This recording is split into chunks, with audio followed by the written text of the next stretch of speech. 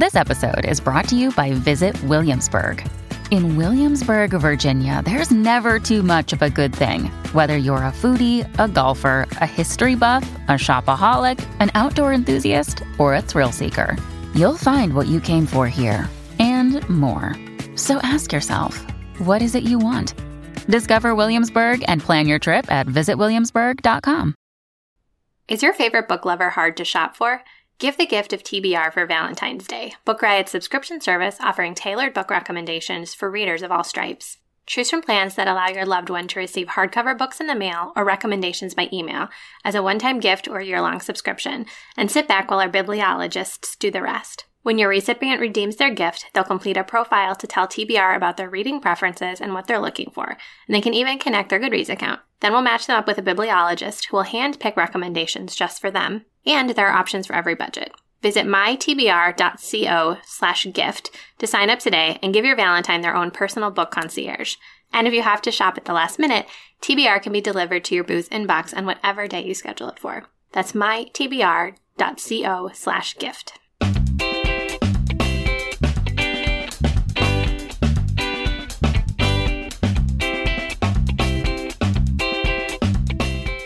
Welcome to For Real, a bi-weekly nonfiction books podcast that puts the spotlight on books that tell it like it is. Or try to. We'll cover new releases, backlist finds, and more.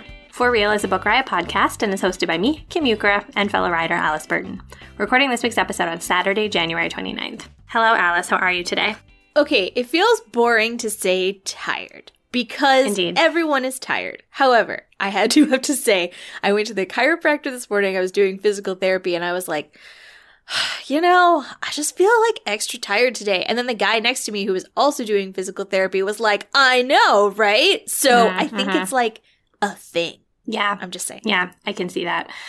Well, it has been, again, it feels boring to be like, it's cold in January, but it has been really, really cold here. And it feels like really like January sort of like slapping you in the face and being like, you thought that it was like a new year and everything's exciting. No, it's friggin' cold. So that's been hard to deal with for me. Yeah, I saw that. I think Minneapolis, St. Paul got it was like negative 25 wind chills. And then we got that one day, but it was only one day. Yeah, it's been sort of extended. And then we had this weird period where it got up to 30 degrees for 12 hours.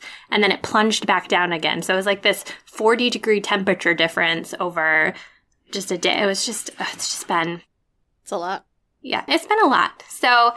On the plus side, I never feel like I need to go anywhere because I'm it's cold and there's still a pandemic happening, so I'm just going to stay at my house, which means I have gotten a lot of reading done in January, and a lot of TV watching, if we're being honest about how things are going. Did I tell you I've decided that this is the year of the massive tome for me, book-wise? No, tell me more about this. I just I started thinking about, I've been reading a lot more sci-fi fantasy, and then... just some other large books that I own, and I've kind of been more interested in settling in with just a giant book.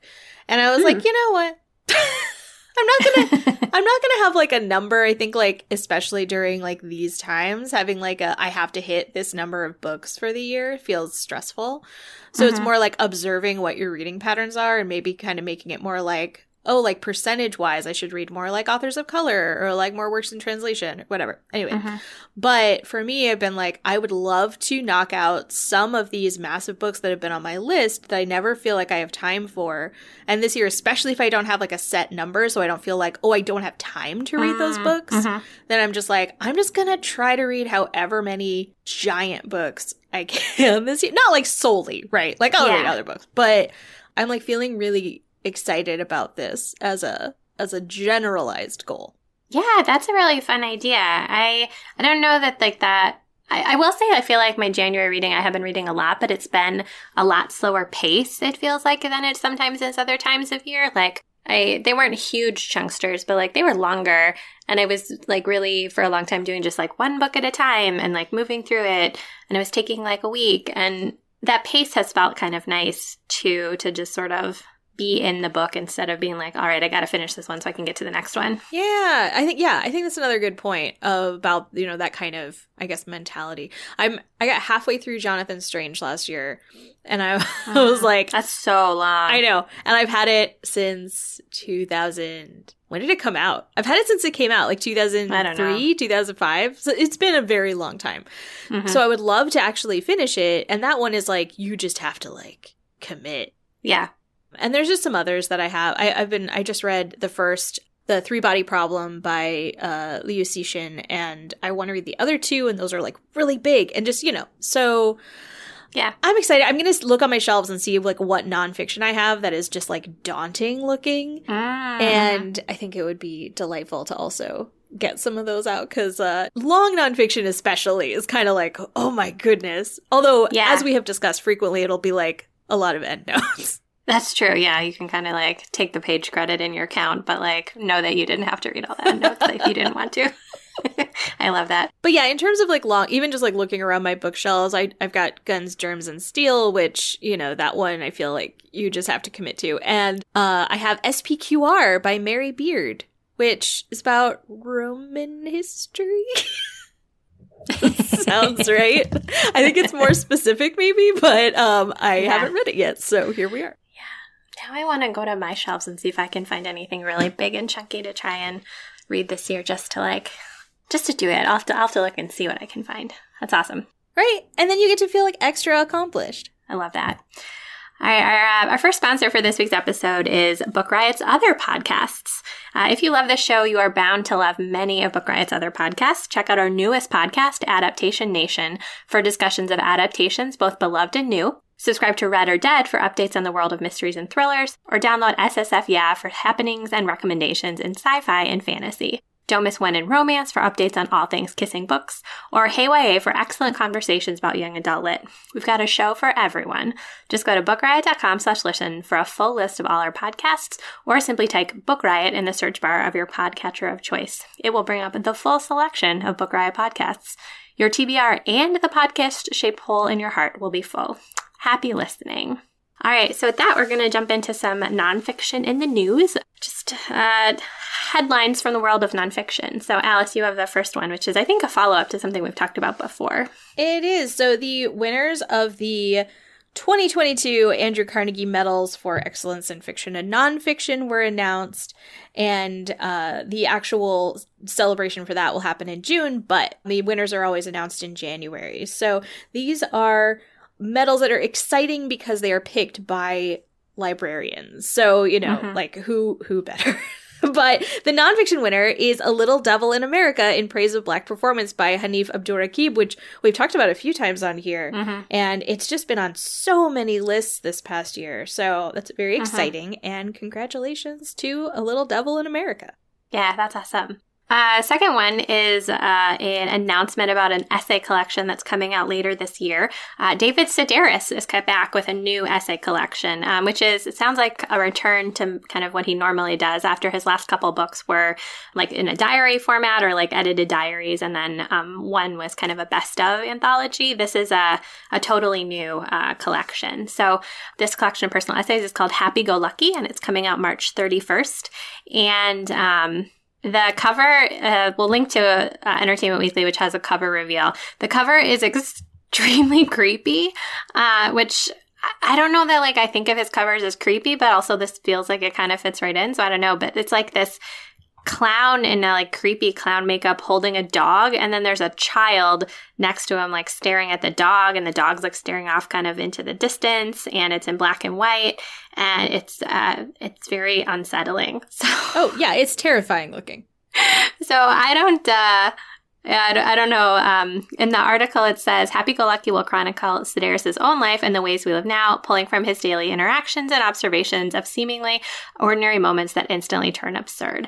And that's my favorite thing about David Sedaris is the way that he just like looks at the world and then just like sees absurdity in it and can really like pull humor out of otherwise ordinary moments. And he has a pretty, I think, clear vision of himself and isn't afraid to like point out areas in which like he's kind of off the rails a little bit. So I'm really excited about this one.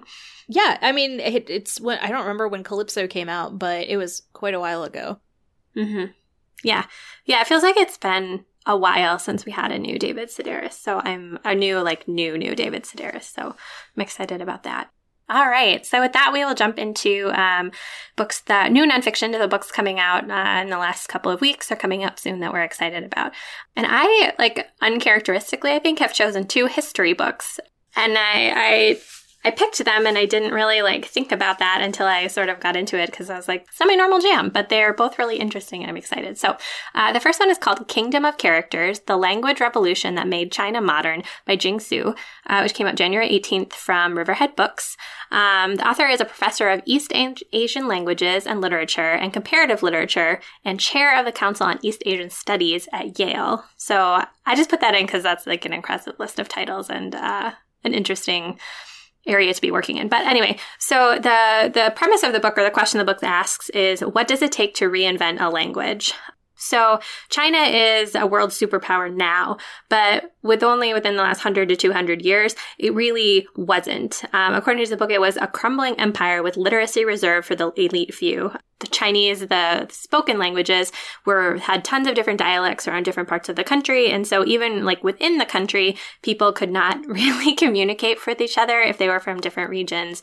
And then the Chinese written language was so complicated that only elite people who studied for years and years and years could actually write it. And so there was just no way to really communicate very well across China with people of different socioeconomic brackets. And so at the time of the Chinese language revolution, technology was changing and the world was becoming more advanced, but China was in a position where it was going to be left behind, at least because their language was so complicated and that it was just not accessible to most people. And so the book explores what it took to make the Chinese language accessible and how that is tracked with sort of the growth of China as a superpower. So every chapter is about one aspect of how the Chinese language was modernized. So one of the early chapters is about how they settled on Mandarin Chinese as sort of the dialect that everyone would speak. And that would be sort of the official dialect of China, even though there were so many other different languages. There's one chapter about the invention of a Chinese typewriter and how complicated that was because of how complicated the written language at the time was. And so what compromises needed to be made for that to happen, how they built the phonetic writing system that they use today, how they used coding to try and advance the Chinese language, and just how that advancement of the language is really deeply tied to the advancement of China in the world. And I love that this one is really, really accessibly written. She has a beautiful sense of detail and storytelling. So every chapter that I've read, there's a person at the center of it, and that person's story is how we move through this period of language development, which I really appreciate. And then I love that it's a history of China, modern China, within the last 100 to 200 years, but that it has this very specific lens, which I think makes it, for me as a not typical history reader, much easier to follow and find my footing within. So I just think it's fascinating, and it's something that I had never really thought much about before, but now I'm very into that. So Kingdom of Characters, The Language Revolution That Made China Modern by Jing Xu. Oh, that sounds so interesting. It is. It is fascinating. Gosh, I just feel I remember high school history class and how you just don't learn about this kind of thing, or at least you did not in my high school, and from what I've heard anecdotally from my friends. But then also, I guess even at that time, it was a miracle if you made it to World War I. I just remember my teacher it was always we ran out of time, and then there was the rest of the 20th century. But that was only talking about the West, and not even in detail for anything in the West but America. So I just don't, there's just so much that has happened that I feel I have no idea. And so this type of book coming out in the West is very exciting to then be here's a huge thing that happened in China. You had totally revolutionized everything. Yeah, I had no idea that the modern Chinese language was so new. Yeah, ditto. Or that that its consistency and use across the globe was so recent. I had no idea. I'm going to be totally pivoting, as usual, to talk about the book Cobalt, Cradle of the Demon Metals, Birth of a Mining Superpower by Charlie Angus, from the time I saw this title. Great subtitle. I know. I was like, I don't know anything about cobalt, but I'm going to learn. And so I have. So cobalt has been around since, quote, ancient times. And it was used, there's like a very specific blue that can be derived from this. Cobalt is an element, in case you did not have to at any point memorize the periodic table. It's denoted by the symbol CO. And it can be found, I think, only through mining. So the cobalt blue was used in jewelry and paint, and to sort of like work with glass. It used to be called kobold ore, and kobold was spelled Kobold, which is from a Greek word, but we don't need to get into that level of detail. But it meant goblin ore. Like kobold ore was goblin ore, which was because, and they talk about this in the book, that when there were sort of like miners in the Middle Age, they knew that demons were close from a burning sensation when they touched cobalt-laced rock. So it would be, it's just like, I feel like it's fascinating. So cobalt now is used in lithium-ion batteries, but also with magnetic, wear-resistant, high-strength alloys, which means that in our current age of so much tech, particularly things like smartphones, it's extremely valuable. So all of these tech companies really want cobalt. 50% of it is produced in the Democratic Republic of Congo, but this is connected with the DRC, child abuse, environmental damage. Like, it's being called by human rights campaigners as the blood mineral of the 21st century, just due to all of these issues with the mining of it. So because of that, these companies that were like, okay, so maybe we don't want to be doing this in particularly, the Democratic Republic of Congo. So let's see where else we can find cobalt. And they are putting a lot of money into Canada, which is where the town of Cobalt is, which is primarily what this book is about. That was my long-winded way of getting back to that. So cobalt, there was a 20th century mining rush at cobalt. But as they sort of like talk about early on in the book, indigenous people had already been trading in metals for thousands of years there. So it talks about the theft of indigenous lands, the exploitation of the workforce, and the destruction of the natural environment. And he talks particularly at the beginning about when you go to cobalt now, it's kind of like a quaint, like, oh, this used to be like this mining operation. Mm-hmm. But like how... like the story that happened there, how all the like cobalt like mining happened, and then what is happening in Canada now with all of this mining, why it's needed. You know what I mean? Like, it's like, what can we do about this? Like, and I just feel like it's so fascinating because you're like, oh gosh, like this metal that's very like precious and hard to get to. It's this integral part of these devices that we rely on. Like, I would say they are almost indispensable to function in society now. So, what do you do there when it's like, oh, but then it causes all of this damage? So I did not think that when I saw this title initially that it was going to be getting into all of that, despite the fact that it says Cradle of the Demon Metals.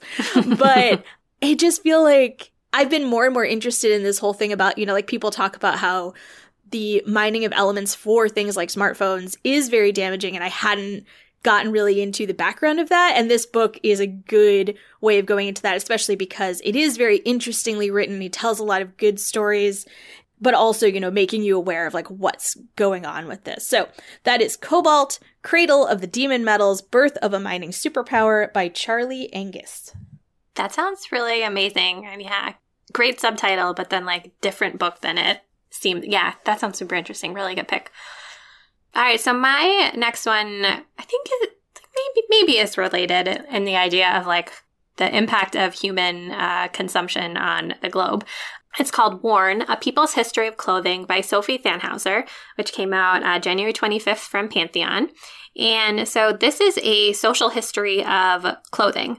So Thanhauser she decides to focus on 5 different types of cloth: linen, cotton, silk, synthetics, and wool, to talk about the clothes we wear, where they came from, and how the role of clothing and the way that clothing is made and the way that clothing is consumed, the way that clothing is disposed of, has changed over time.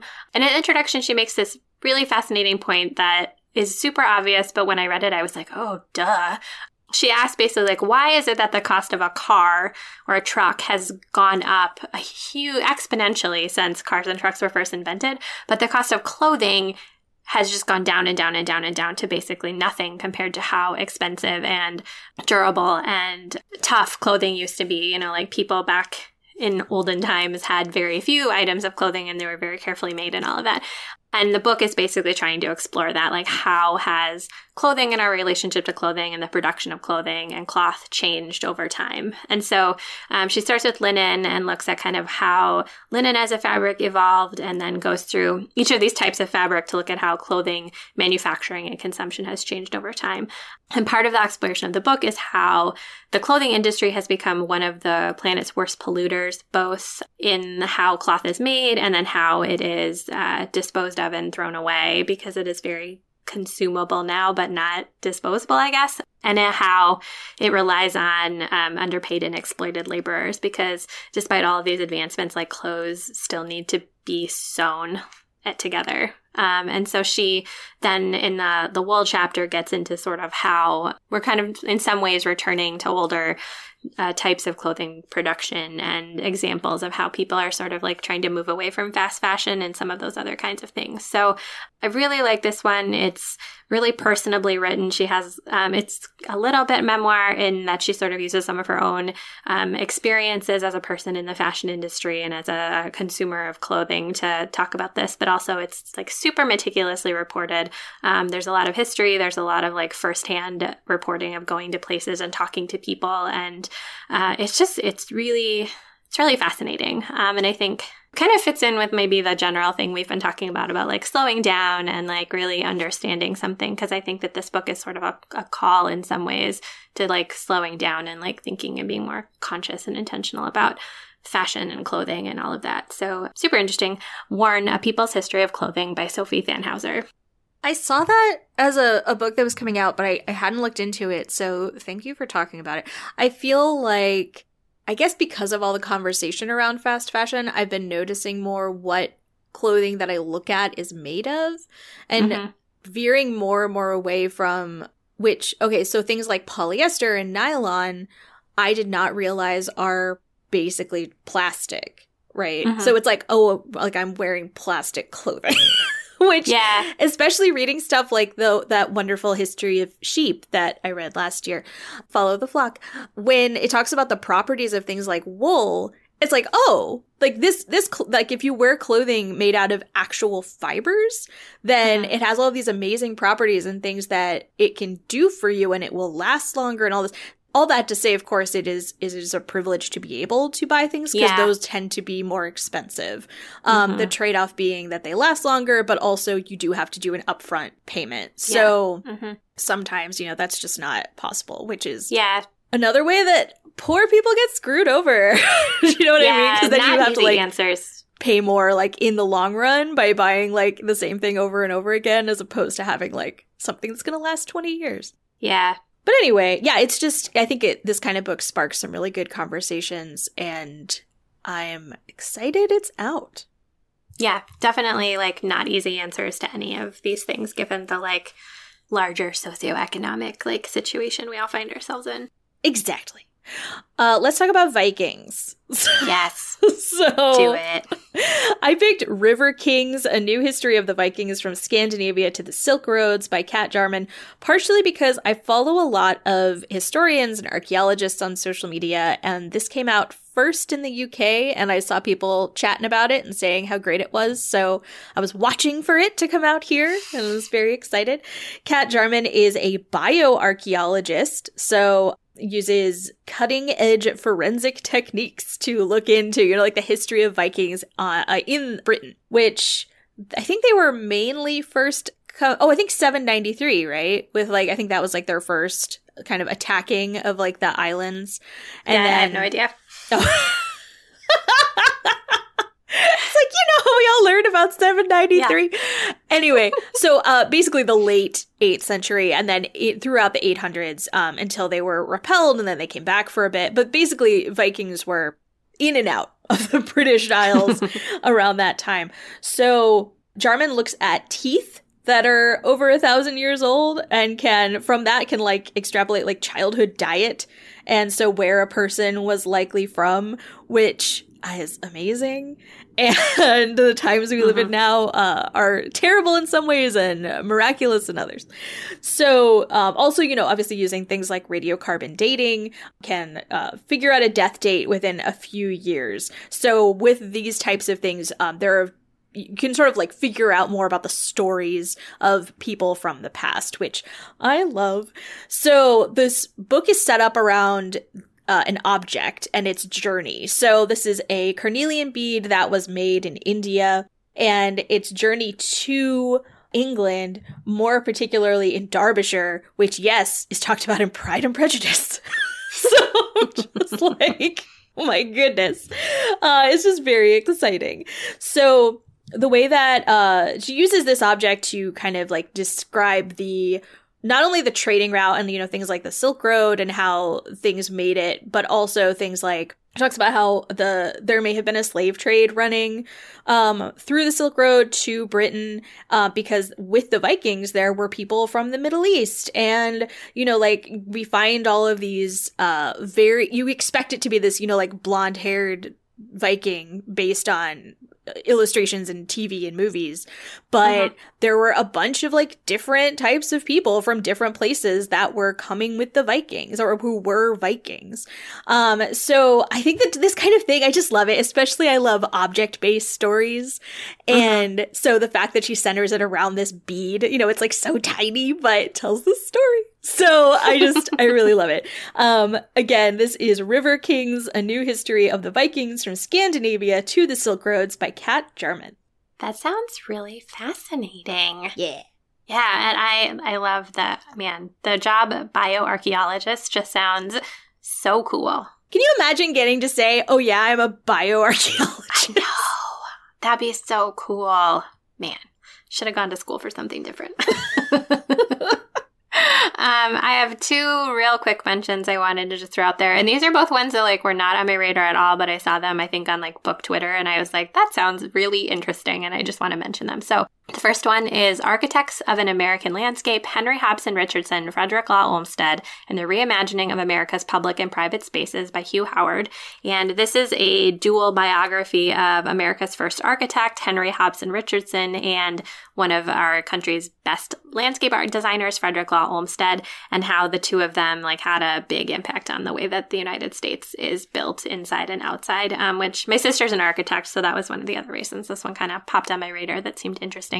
And then the second one is called 7 Games, A Human History by Oliver Roeder. And I love books that are like history in these kinds of specific objects or something. And so this is a biography of 7 enduring and beloved games and the story of why and how we play them. And the games are checkers, backgammon, chess, Go, poker, Scrabble, and bridge. And that just sounded fun. That does sound fun. Let's talk about our second sponsor for the episode. It is Me and White Supremacy by Layla Saad, the Young Readers Edition from Sourcebooks. Me and White Supremacy has reached so many adults in their journeys to become better ancestors. This edition aims to teach young readers how to explore and understand racism and white supremacy and how they can do their part to help change the world. It covers topics such as white privilege, white fragility, racist stereotypes, cultural appropriation, and more. Layla Saad has developed a brilliant introduction and deep dive that is sure to become a standard in anti-racist education. This Young Readers Edition will teach teens and preteens how to dismantle the privilege within themselves and others so they can stop themselves and others from inflicting damage on people of color and in turn help other white people do better too.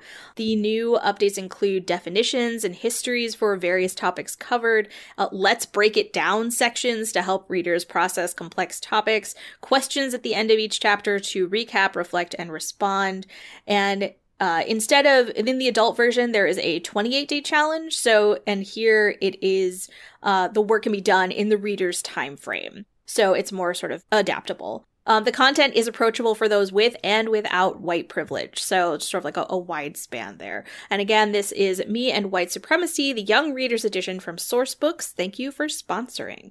That's exciting. I'm glad they're doing a Young Readers Edition of that book. That is cool. Well, and for some of us, sometimes the adult version is too hard. And so I appreciate having a young reader's edition. So yeah, I'm extra excited about this one. Yeah. Awesome. And that actually ties in pretty well with our theme for this episode. February is Black History Month, so we thought we would start out, since this is coming out 1st of February, with just some reads you can pick up for Black History Month. So pretty straightforward. So my first pick is The Fire Next Time by James Baldwin, which is a 1963 set of essays that are, I think, considered a classic in Black literature. I picked it up, at least in part, because it lets me finish one of the read harder tasks for this year, which is to read a classic written by a person of color, but also because I don't remember ever reading it, and I feel like it is just a good, like, foundational text to have a reference to, and it's referenced all the time in contemporary writing. So The Fire Next Time is 2 different letters that were written. They were originally published as 2 separate magazine pieces in 1962, I think, in 2 separate magazines, and then put together in 1963 and published. And so the first one is called My Dungeon Shook, A Letter to My Nephew on the 100th Anniversary of Emancipation. And it's a letter about, like, the central role of race in American history. And then the second longer essay is called Down at the Cross, Letter from a Region of My Mind, which is about the relationship between race and religion, and Baldwin's experience in a Christian church, and then later his experience trying to understand ideas about Islam from other people in the community of Harlem, of where he lived. And I also, when I was doing a little bit of background research, found out that there is an audiobook edition of this. It came out in 2008, and it's narrated by Jesse L. Martin, which sounds pretty great. So the purpose of the Fire Next Time was about trying to reach a white audience and help them better understand the experience of Black Americans and the struggle for equal rights. And so they're very much like a testimonial and a storytelling. Like, he is telling about his own experiences of how he has been impacted by racism and white people in America, and how it has affected other people that he knows. And they're very evocative, and it's really like a slim book, so you can sit down and read it. But it feels like something you read slowly, like to try and really savor each sentence, because there are many really beautiful ones, and then also many very, like, pointed ones that I think it's important to, like, sit with and sort of try to take in and understand what he is trying to articulate to people, and what he is trying to make you, like, feel and understand through this kind of testimonial format. And the letter format is really personal and kind of straightforward like that. And I also think this one's fascinating because it is an inspiration for, or it is embedded in, like, the thinking of a lot of other, like, contemporary books. So, like, for example, Between the World and Me by Ta-Nehisi Coates, that is written as a letter, which is kind of parallels or similar to the first letter of this book. And then there was an essay collection that came out a few years ago, The Fire This Time, A New Generation Speaks About Race by Jesmyn Ward, or edited by Jesmyn Ward, which is a collection of, like, poems and essays reflecting on this Baldwin book, and then also sort of the past, present, and future of race in the United States. So it connects to a lot of different things, and I think is still relevant and interesting piece of writing to pick up. So that is The Fire Next Time by James Baldwin. So I read this in, I believe, 2017, and then picked it up again at the end of last year, so last month. And was what was interesting was I was reading it on Kindle both times. So I had my highlights from 2017, and then I highlighted in a different color this time. And it does seem like a book that benefits from multiple readings. Agreed. Yeah. And just, you know, what's going on in the culture, you just read it differently depending on that. It was a very different experience this time from 2017. Mm-hmm. And I was just looking at the things I highlighted, and one of them is, he says, what it comes to is that if we, who can scarcely be considered a white nation, persist in thinking of ourselves as one, we condemn ourselves with the truly white nations to sterility and decay, whereas if we could accept ourselves as we are, we might bring new life to the Western achievements and transform them. Which I was like, yeah! Mm-hmm. Like, I have nothing more eloquent to say in addition to that. Just like, one observation of course, many in this pretty short book, but just how it's this idea, right? Like, it's kind of like, not only does racism hurt everyone, like, also, you know, like, patriarchy hurts everyone. And, like, these systems where it's like, oh, the people who are, you know, in the position of power think like, oh, no, I'm doing really well from this, but, like, everyone is hurt. Mm-hmm. Yeah. Anyway, it's a really good. Thanks for picking it, Kim. Yeah, you're totally right. It's a book that you could read many different times and take many different ideas from because it is so expansive in a very small package. Yeah. My first pick for this section is Overground Railroad, The Green Book and Roots of Black Travel in America by Candace E. Taylor. This was the first book to explore the historical role and residual impact of the Green Book, which was a travel guide for Black motorists. This started being published in 1936, and it went until 1966 and was called the Black Travel Guide to America because for African Americans, particularly, like driving through America, pre-internet, obviously, you did not know what place was going to be safe. So this included hotels, restaurants, gas stations, and just these other businesses that were white owned. And frequently, it was like, not only were you not, it was kind of like, which one were you allowed to sleep in, due to segregation laws?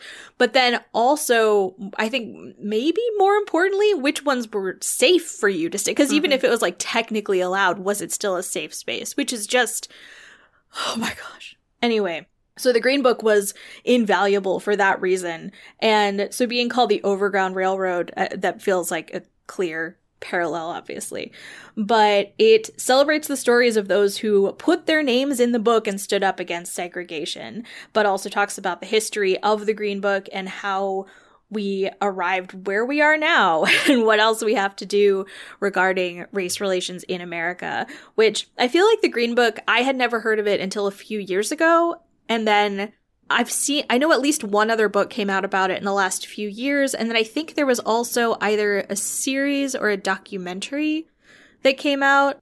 Kim, do you know what I'm talking about? I wanted to say that I'm not sure. Are you thinking of The Green Mile? No, it's that one. It was new, and it was a guy driving another guy around who is a musician. No, you're talking about there is a 2018, I just looked this up. There's a 2018 biopic set in, so it's 1962, but it's a true story, but it's about the African-American classical and jazz pianist Don Shirley, and then this Italian-American bouncer whose nickname was Tony Lip. People panned. Yeah, who was Shirley's driver and bodyguard, and it's named after the Green Book. So yeah, okay, so it's a film, and it stars Viggo Mortensen and Mahershala Ali and Linda Cardellini, which, goodness gracious. But yeah, so that came out 3.5 years ago, and is related to this book that I am talking about. So glad we figured that out.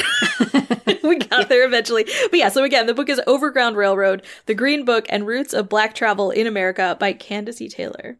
Yeah, I'm glad you talked about that one. I remember a couple of books that came out at about the same time as that movie talking about it. I feel like the movie did not it won awards, but people were not particularly impressed with it. But I think this book sounds great. So maybe read the book. Yeah, read these books instead. That's a great one. All right. So my second pick is called White Negroes, When Cornrows Were in Vogue and Other Thoughts on Cultural Appropriation by Lauren Michelle Jackson, which is a 2019 book from Beacon Press. And part of the reason I grabbed this one is because I'm trying to read more books that are on my shelves right now, and this one is, and I've been meaning to read it. So I was like, yes, I will read it for the podcast, and then I will get to talk about it. So Jackson is an assistant professor of English at Northwestern University, and she's a contributing writer to The New Yorker. She's a cultural critic.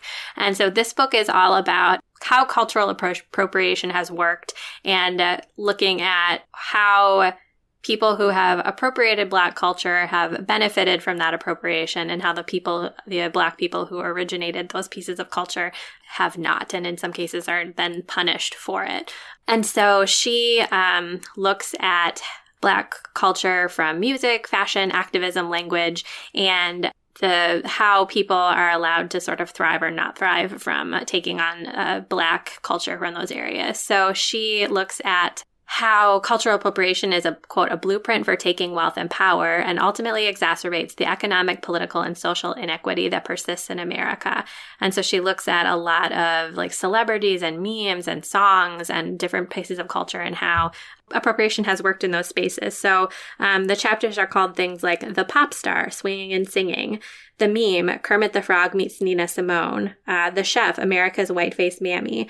And so all of these things she kind of looks at white people who have appropriated Black culture and what the impact has been on them and what the impact has been on other Black people in culture who either also hold on to those attributes but then are somehow often punished for continuing with them versus white people who take them on and who are then celebrated. And it's just it's really wide ranging, which I appreciate. She has a very obviously a critical eye for pop culture and the way that Black culture is absorbed into it and then spit back in weird ways, and just exploring the contradictions that come up in all of that. And so I think it's just a really interesting, there's some history embedded in a lot of it, kind of talking about how different aspects of Black culture have evolved before they become appropriated by white people and white culture. And just really fascinating, and really has a wide range of different culture that she's looking at. It's not just movies or music, it's all sorts of different things. So it's super fascinating. White Negroes, When Cornrows Were in Vogue, and Other Thoughts on Cultural Appropriation by Lauren Michelle Jackson. That is fascinating. And also, it's from Beacon Press. Beacon Press is amazing. Mm-hmm. And this kind of thing, I feel like it reminds me of, this is a very white person thing to say, but it reminds me of Dreamgirls. Do you know what I'm talking about? Where it was only when they talk about one of the characters, because I don't know the characters' names because I'm not as familiar with the musical, but one of the characters has this awesome song, and then they show it basically going through this whole translation process where it's sung by white pop singers and they make it bad basically, but it's just stealing it and being well, we liked that, so we're gonna take that and then have it perform it. Yeah. Gosh, I remember when the idea of cultural appropriation started to become more mainstream and just made hopefully a lot of people start thinking more about what we were doing and where things were coming from and what was maybe not a thing that should be done anymore. Mm-hmm. So yeah, I any kind of actual kind of dive into this, A+. Okay. I am ending on a dual biography because I love dual biographies. It just feels like two birds, one stone. Just getting more knowledge in the old brain. So, The Sword and the Shield, The Revolutionary Lives of Malcolm X and Martin Luther King Jr. by Peniel E. Joseph. Joseph has been writing about Black history for quite some time, but also founded the Center for the Study of Race and Democracy at Tufts University, and now teaches at the University of Texas at Austin. But in the dual biography of Malcolm X and Martin Luther King, what I think is most interesting and probably the reason to look at this is most people will be oh, wow, Malcolm X and Martin Luther King Jr., and they existed at the same time but had these opposite philosophies. And his point is they didn't, not necessarily. Obviously they existed at the same time, but their philosophies were not as opposing. And it says in the 1960s, they began to, sort of appreciate the other one and what they were doing, while maybe not being as on board with the tactics they took to make those sort of philosophies and ideas come to be. But the book really does a lot with the comparison, right? It's not just half is about Martin Luther King Jr. and half is about Malcolm X. It's very this is comparing them interwoven throughout, which I really love. Mm-hmm. That kind of thing. So if you are interested in sort of finding out not only more about both of these figures, but how maybe the popular idea of them and their relation to each other has been misconstrued, this feels like an excellent book for that. So again, that is The Sword and the Shield, The Revolutionary Lives of Malcolm X and Martin Luther King Jr. by Peniel E. Joseph. That is another really, love a dual biography, and especially one that takes people that you have an idea of, because these are two figures that do get taught more than other historical Black figures, but then lets you think about them in a new way, and they're not just opposing sides, but people who really existed contemporaneously and were influenced by each other. So I think that's fascinating. Yeah. Awesome. So there's a variety of different books that you could consider picking up for Black History Month. Obviously, there are tons and tons and tons of others, but that's a little snapshot. And we will now close the podcast as we normally do by talking about the books we're reading right now. And so I'm going to talk about one that I just recently finished because it was really good, but also really weird. It's called The Sentence by Louise Erdrich, which is fiction. And it is a book that I knew when I picked it up that it took place over like the pandemic period. It takes place between like 2019 and 2020, late 2019 into late 2020. But I like didn't, I don't know, I just forgot that as I was reading, and it was a strange experience. But anyway, the premise of the book is that it takes place at a bookstore in Minneapolis, which Louise Erdrich does own a bookstore in Minneapolis. So it's kind of meta in that way. And one of the customers of the bookstore dies and then starts to haunt it. And so the main character of the book, this woman named Tookie, is kind of the only person initially who like knows that the ghost is there. And so it's about her trying to like figure out why the ghost is in this bookstore and what she can do to try and help her like move on. And then it's about like Native history in Minnesota and the experience of Native people in Minnesota. And then there's a chapter in the middle that's just called February 2020. And I got to that chapter and I had like a visceral gut reaction of like, oh, this is happening now. And then it was just a fascinating reading experience because it takes place in the Twin Cities and is about like events in the last year that we all like are still processing. And Louise Erdrich is a beautiful writer, and it's like a kind of a genre-y ghost story, but also like a bunch of other things. I don't know. It's just a super fascinating novel that I like am still processing, I think. The Sentence by Louise Erdrich. Oh, wow. You had a lot more to say about your book than I do about mine. That's because I already read it, so I was cheating a little bit. I literally just started this last night, but I thought it was fun, so I wanted to mention it. It is Medicine in the Middle Ages by Juliana Cummings. It's the history of medieval medicine and how these sort of ideas there were built on the knowledge of ancient Greek and Roman philosophers, because why not? Just go to them. I am really fascinated by medieval medicine, and my sense is that Cummings is an author who just did a lot of research and doesn't necessarily have like training in this as an author, but you know, sometimes just compiling a lot of research can be fine. So I'll see how it is. I'm excited. But again, Medicine in the Middle Ages. And with that, you can find us on social media. I am at It's Alice Time, and Kim is at Kim the Dork. Our amazing audio editing for this episode was done by the ever-patient Jen Zink. Thank you, Jen. And if you have a few minutes, we'd love it if you take time to rate and review us on Apple Podcasts or on Spotify so that people can find us more easily. And then while you're there, you can follow us so you get new episodes the very minute that they come out. With that, I'm Kim Ukra. And I'm Alice Burton. And we thank you for listening to this week's episode of the For Real podcast.